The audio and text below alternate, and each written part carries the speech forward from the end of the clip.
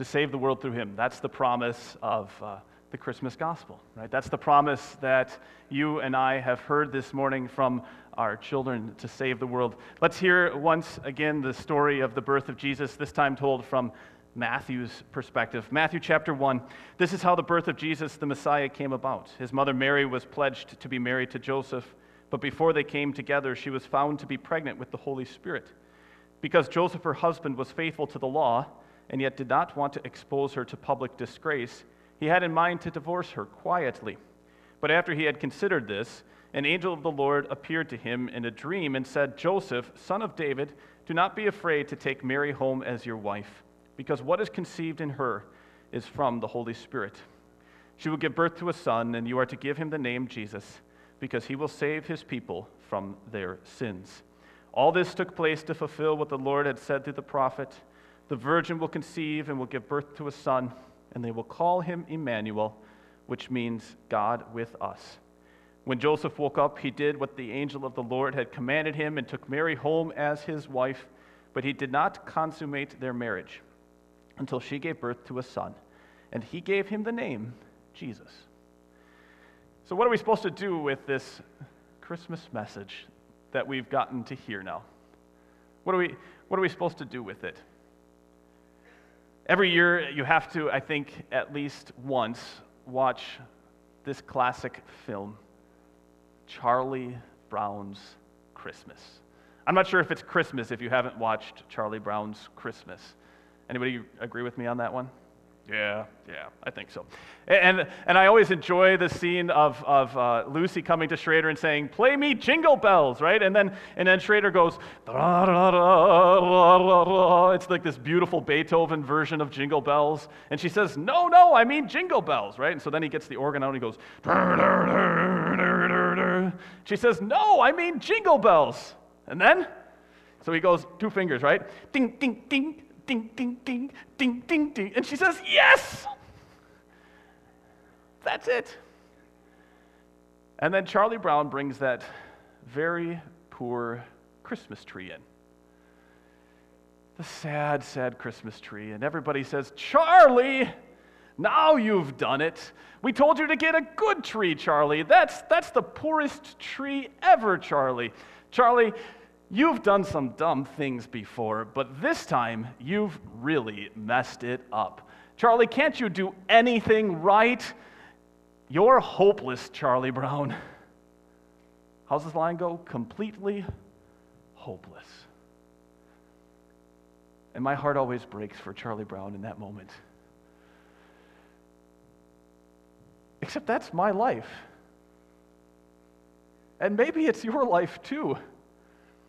Don't ever send me to the grocery store unless you tell me exactly what you want me to bring home, the exact brand, the price you are willing to pay, the quantity down to the ounce, right? Don't say, like, "I want the large container." You just got to say you want the 16-ounce container or the 20-ounce container. And if I can't find the first brand, then you've got to give me probably a second brand that you want me to buy as well. Because I will inevitably come home with lots of bags of groceries, just all this stuff, and we'll be pulling out all these groceries. "Hey, look at this, isn't this great? Look at this awesome stuff." And then we go over here and say, "Well, wait, where's this? Where's that? Where's that? Where's that?" Can't you do anything right? You're hopeless, Nathaniel, completely hopeless. And maybe for you it's not the groceries, maybe it's the end of the year, and you're meeting with your fellow coworkers and your boss, and they're all going over and saying, "Oh, we added all of this extra territory or all this extra work to you this year, and you made this many thousands of more dollars, but you didn't do this, and you didn't do this, and you didn't do this, and can't you ever do anything right?" It's easy to start asking yourself, can't I do anything good? And then we get this picture today here in this lesson of Joseph. What a guy, huh, Joseph was? He really seemed to do a good thing. And one guy likes to comment about Joseph, and he says this about Joseph. And he says, there are few examples in ancient literature of someone who knowingly raised someone else's child. Fathers in that culture were the dominant figures in a family, not inclined to bend to a woman's needs. Joseph presents a different model. Instead of ruling or presiding, he is serving, he is caring, he is nurturing, he is putting aside his own needs for those of his wife and his baby. What a good guy, huh? And Joseph, God through Joseph, he invites you and I not just to do good things in life, but to actually even be good. And let's discover that real quickly this morning as we look at this Christmas story. See, the thing is Joseph really is a good guy. He's a good guy. Joseph came from a great background. In the section just before this one, we hear about Joseph's ancestors, and his ancestors include King David, the governor who brought back the Israelites from exile, the one who brought them back to the city of Jerusalem, and probably the guy who started the Sadducees. So he's got this great background. He was a craftsman or a builder, so he was a hard-working guy. He just worked hard with his hands all the time. And when his family faced danger, he took them into political asylum in another country. Talk about a good guy, right? He's just a good guy. And I'm sure that there are more than a few of us who are here this morning saying, you know, I'm doing a lot of good things in my life. I don't really want to have an encounter with God. I don't really want to meet God this Christmas because things are going pretty good. I'm doing the good stuff, and I don't need my whole life all messed up with all of this God stuff. You know, I'm doing good. I'm just doing the good things like Joseph. And the thing is God won't let you say that. God won't let you and I say this at all. I mean, you look at me and you probably think, well, hey, there's a pretty good guy. He's probably pretty good, except that I'm a guy who is also maybe 10, 15 years ago has said, you know, I'm not sure if God exists. I might be an atheist. I don't know. And I've, you know, of course, like everybody, had people say, well, maybe you won't be a very good pastor. I don't think you're going to do very good at your job. But look at what God is doing. I've got people coming to me and saying, I want to get baptized. I've got people coming and saying, I want to profess faith in Jesus as my Savior and Lord. I've got people coming and saying, I want to use my gifts and my time and my energy to serve others because this gospel message is making a difference in people's lives. People from the outside are saying, why are you so generous?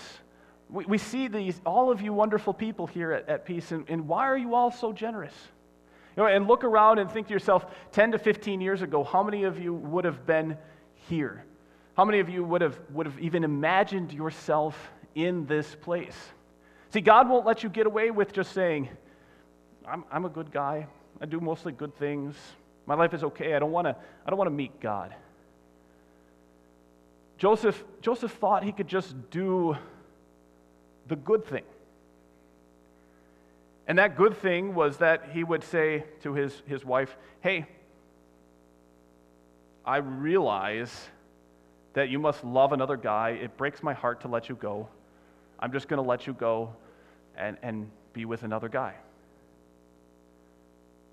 And we'll do it quietly so we don't have to make a big deal out of it. And God said, no. No, you need this baby in your life. God said to him, no, you can't do that. He put it this way. He said, don't be afraid to take Mary home as your wife. He will save his people from their sins. Right? What you've got with this situation is a situation that's full of blame, that's full of guilt, that's full of isolation and alienation and shame and hurt. I mean, what happens in your family and in my family and in the families that we love? When people sleep around, when people talk about getting a divorce, it's shame and it's guilt and it's blame all over the place, isn't it?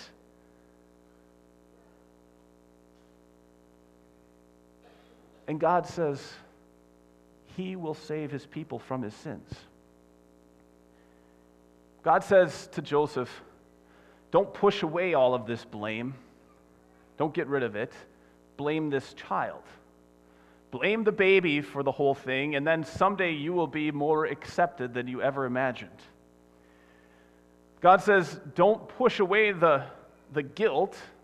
Let the baby carry the guilt. And then someday you will be more forgiven than you ever thought possible. God says, don't push away the alienation. Don't let this whole thing push you apart, right? Rather, let this baby be alienated and isolated and driven away from life. And you will be someday more integrated as a family and as a people than you ever thought possible. All of the things that you thought you needed to push away in life and just do good, don't just do good. Let that baby take all the bad. You know, I bet a lot of you saw this this year, the new movie or the remake of The Lion King. Did you guys go see the new Lion King remake?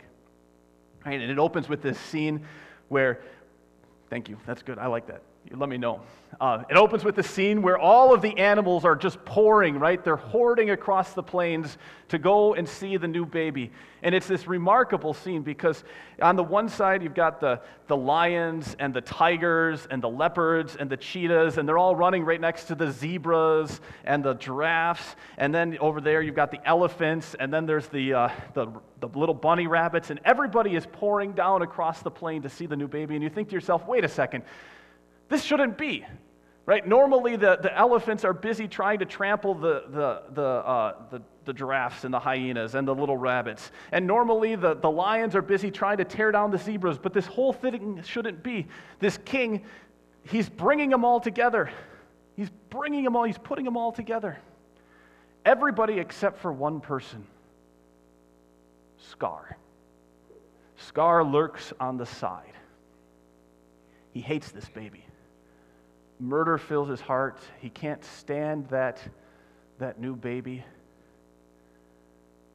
And he rejects that baby. And darkness and alienation and blame and guilt descend on the land. Everybody hates everybody. Everybody's trying to kill everybody. Everybody is trying to murder everybody else. And there's nothing but fear. Fear everywhere. Until the baby returns. And that baby takes the shame. That baby takes the blame. He hangs off of that rock. He takes it all. And you watch that, and I realize in that moment, right, that's what this line means. He will save his people from their sins. You and I, we can try to push away the blame and the guilt and the isolation and the fear in our lives. Or we can let that baby take the shame. We can let the baby take the guilt, let the baby take the blame, and discover more freedom, more forgiveness, more acceptance in that baby than we ever thought possible. Don't just do good this year. You and I are a mess. I'm a mess. I'm right there with you. We're a wreck, and we all know it. Let the baby take the blame. Let him come. Let him die. Let him rise for you. Because that's what good kings do. They take the place of their people that they love so dearly. They don't just do good. They actually make it all good. They make everything be good. Let this baby do that for you this year. Let's pray. Heavenly Father, Father, Son, and Holy Spirit, it's very tempting at Christmas to just try to do everything well, do it all good, and push away all of the hard stuff of life, the blame and the guilt and the fear that separates us from one another and separates us from you. Let us put that on you and see that you came, you died, and you rose to take it all away, to wipe it all out, so that we can truly be good. Everything can be good. New life will rise over our lives. Bring this good to light, Lord Jesus, for the sake of your name. And it's in your name that we pray. Amen. Let's